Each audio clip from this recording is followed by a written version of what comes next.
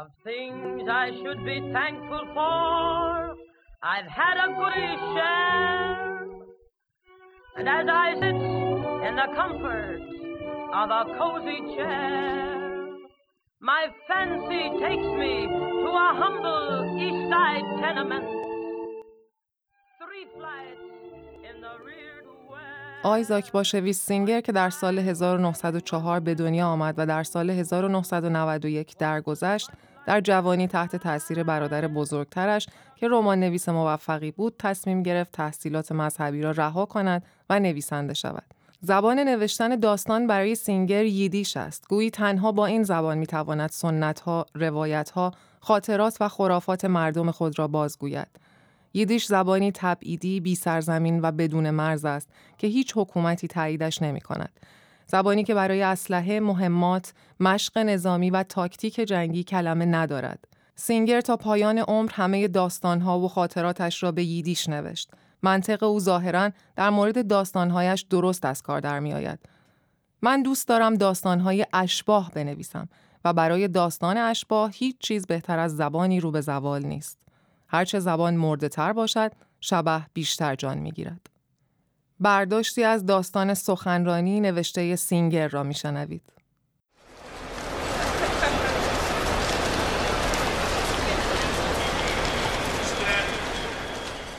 قرار بود برای سخنرانی به مونترال بروم. اواسط زمستان بود و به من گفته بودند که هوای آنجا 10 درجه از نیویورک سردتر است. روزنامه ها نوشته بودند که حرکت قطارها به دلیل برف به تأخیر افتاده و راه دهکده های ماهیگیری بسته شده، طوری که غذا و داروهای ضروری را باید با هواپیما برایشان می بردند و پایین می انداختند. خودم را طوری برای این سفر آماده کردم که انگار قرار بود به قطب شمال بروم. پالتوی ضخیمی روی 2 پلیور پشمی پوشیدم و محض احتیاط توی چمدانم لباس زیر گرم و 1 بطر کنیاک گذاشتم که اگر یک وقت قطار جایی وسط دشت ها گیر کرد یخ نزنم. متن سخنرانی که خیال داشتم بخوانم توی جیب بغلم بود. نوشته خوشبینانه‌ای بود درباره آینده زبان ییدیش.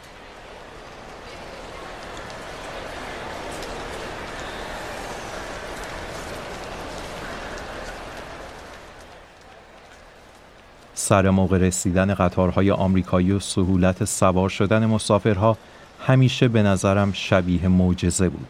به یاد سفرهایم در لهستان میافتم که ورود مسافران یهودی به واگن‌ها ممنوع بود و مجبور بودم به نرده‌ها آویزان شوم.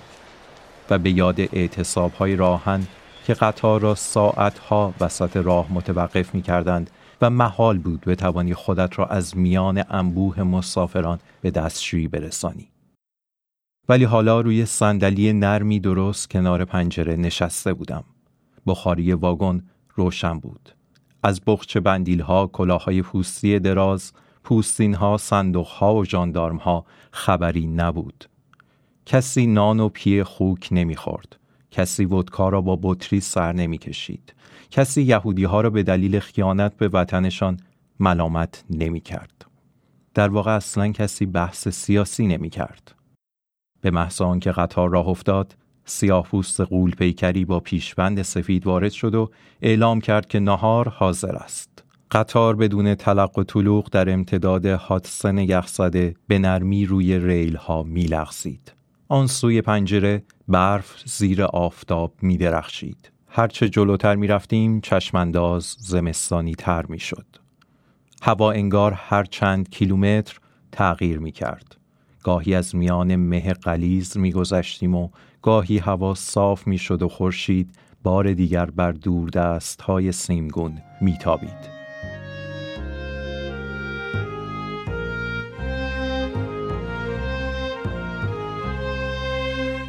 Hierhin soll gehen, wegen entfermir. Hierhin soll gehen, sie ist verschlossen jede Tür. برف سنگینی گرفت. هوا ناگهان تاریک شد. روز داشت به آخر می رسید. قطار سری و سیر دیگر سری نمی رفت. آهسته و با احتیاط، گویی کورمال میخزید. ظاهراً سیستم حرارتی قطار از کار افتاده بود. هوا خیلی سرد شد.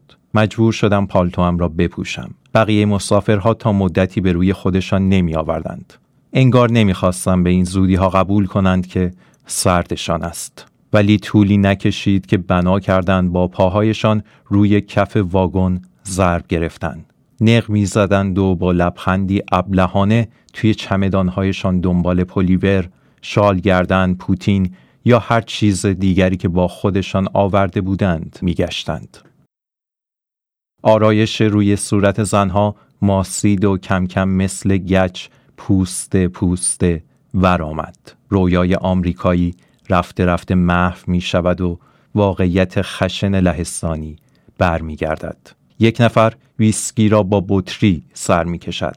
یکی نان و سوسیس می خورد که معده‌اش گرم شود. عده‌ای هم به دستشویی ها هجوم می برند. معلوم نیست چطور، ولی کف واگن خیس و گلالود می شود. شیشه پنجره ها را قشری از یخ می پوشاند و نقش بلورهای یخ روی آنها پدیدار می شود. ناگهان قطار می ایستد.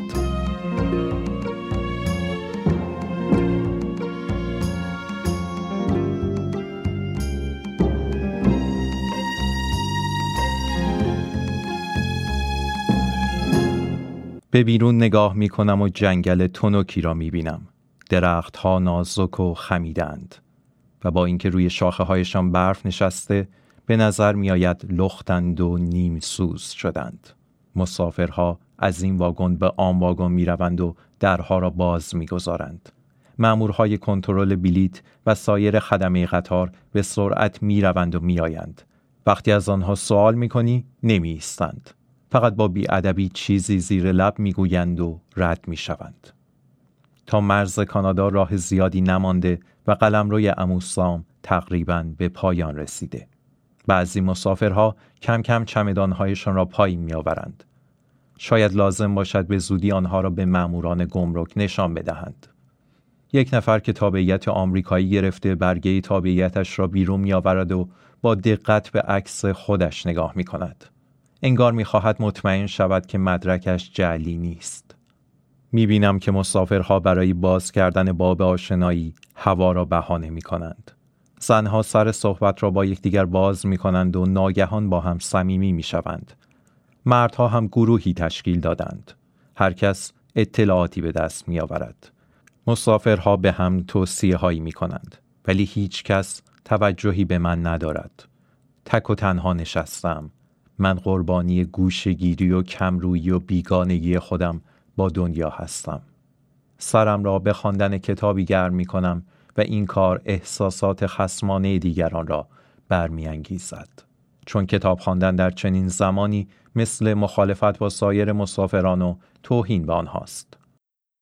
من خودم را از جمع کنار می کشم و همه چهره ها با سکوت به من می گویند تو به ما احتیاجی نداری و ما هم به تو احتیاجی نداریم.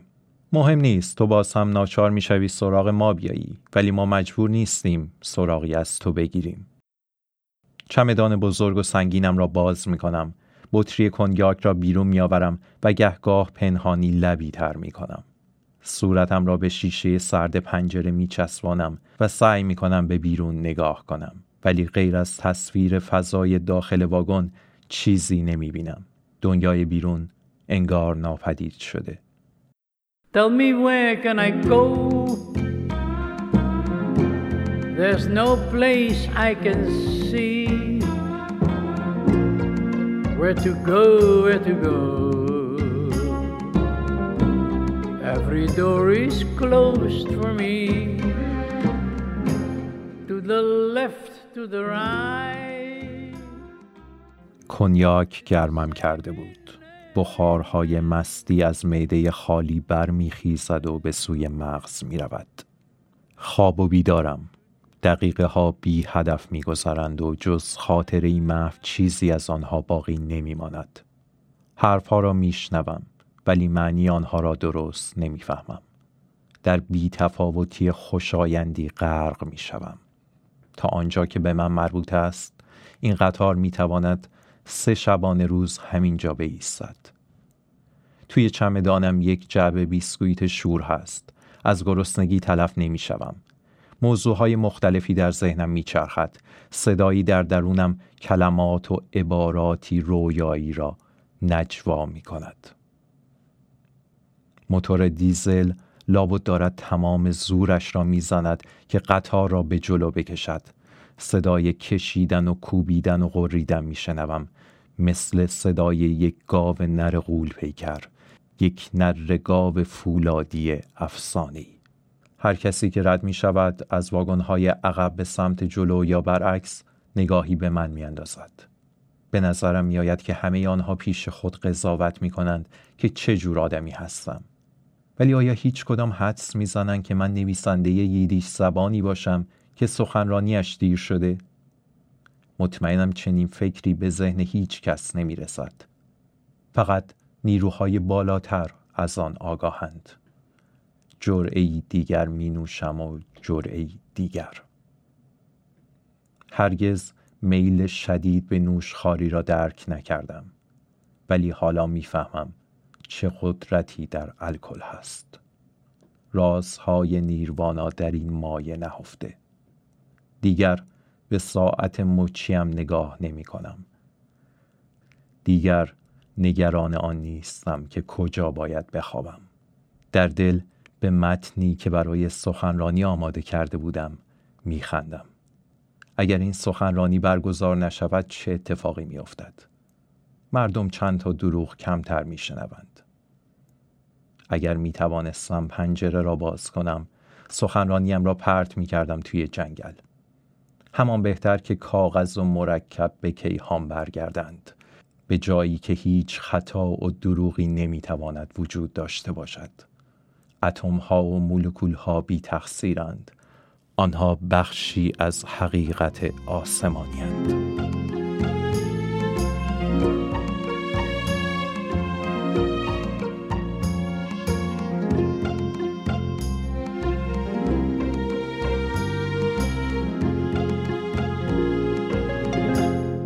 قطار سر ساعت 2:30 رسید. هیچ کس منتظرم نبود. از ایستگاه بیرون رفتم و گرفتار باد تند شبانه بسیار سردی شدم که از هر پالتو و پلیوری رد می شد. همه تاکسی ها را بلافاصله گرفتند. به ایستگاه برگشتم. خودم را آماده کرده بودم که شب را نشسته روی نیمکتی بگذرانم.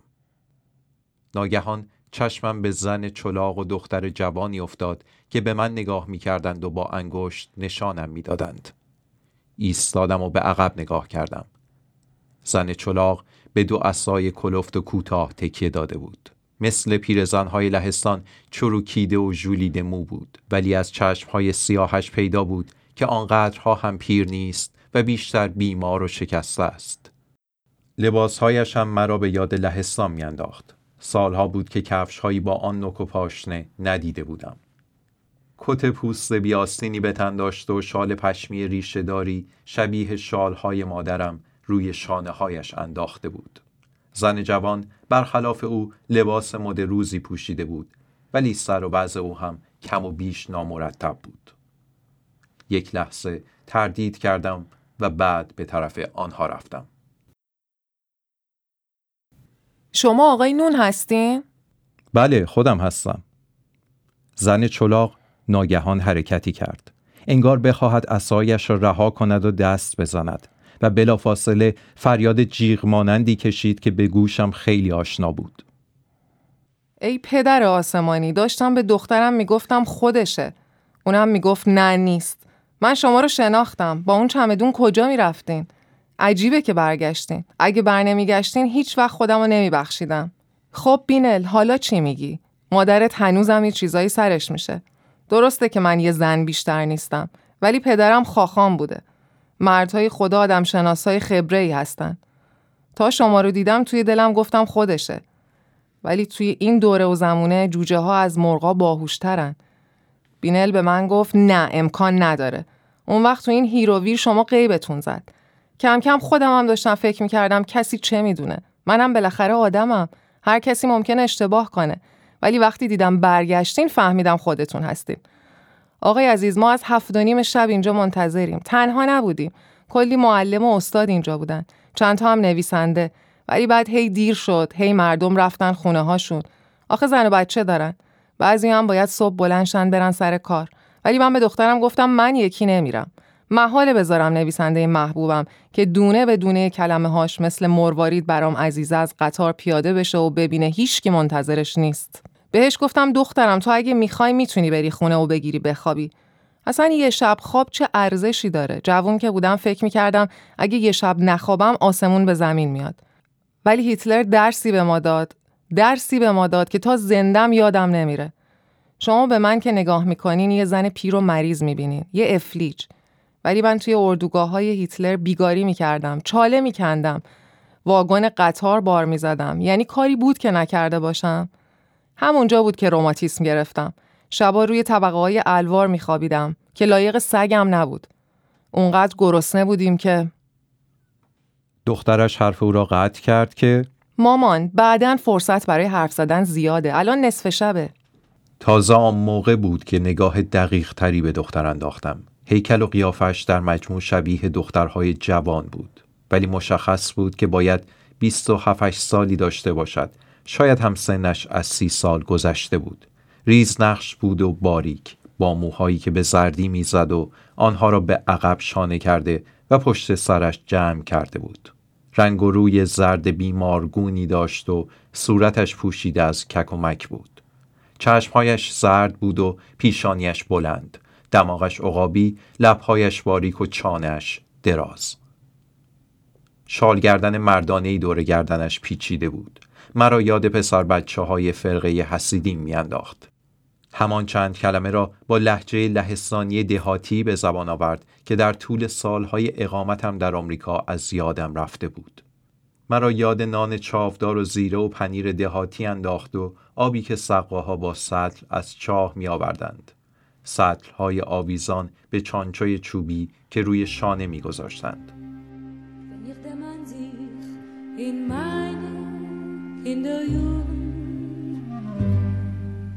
Winkt wir holen wird mir alles vor.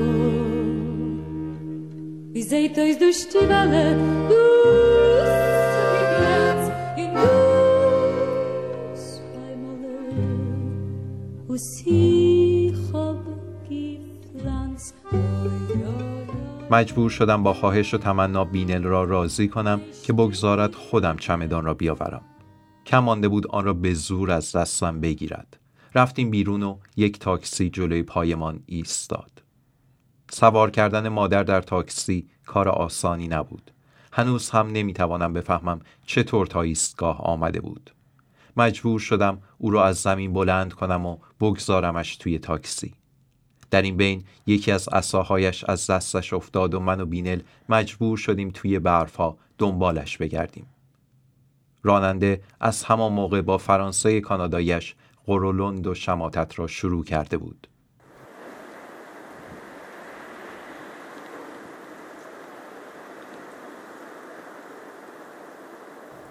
آنها در را باز کردند و ناگهان بوهایی که مدتها پیش فراموششان کرده بودم به من هجوم آوردند. بوی سیب زمینی کپک زده، پیاز گندیده، کاسنی و چیز دیگری که اسمش را هم نمیدانستم. این مادر و دختر به نحو اسرارآمیزی موفق شده بودند تمام حال و هوای فقیرانه و فلاکتبار خانه قدیمیشان در لهستان را با خود به اینجا بیاورند. No more left, no more right. Lift your head and see the light. I am proud, can't you see? For at last I am free. No more wandering for me. Now I know where to go.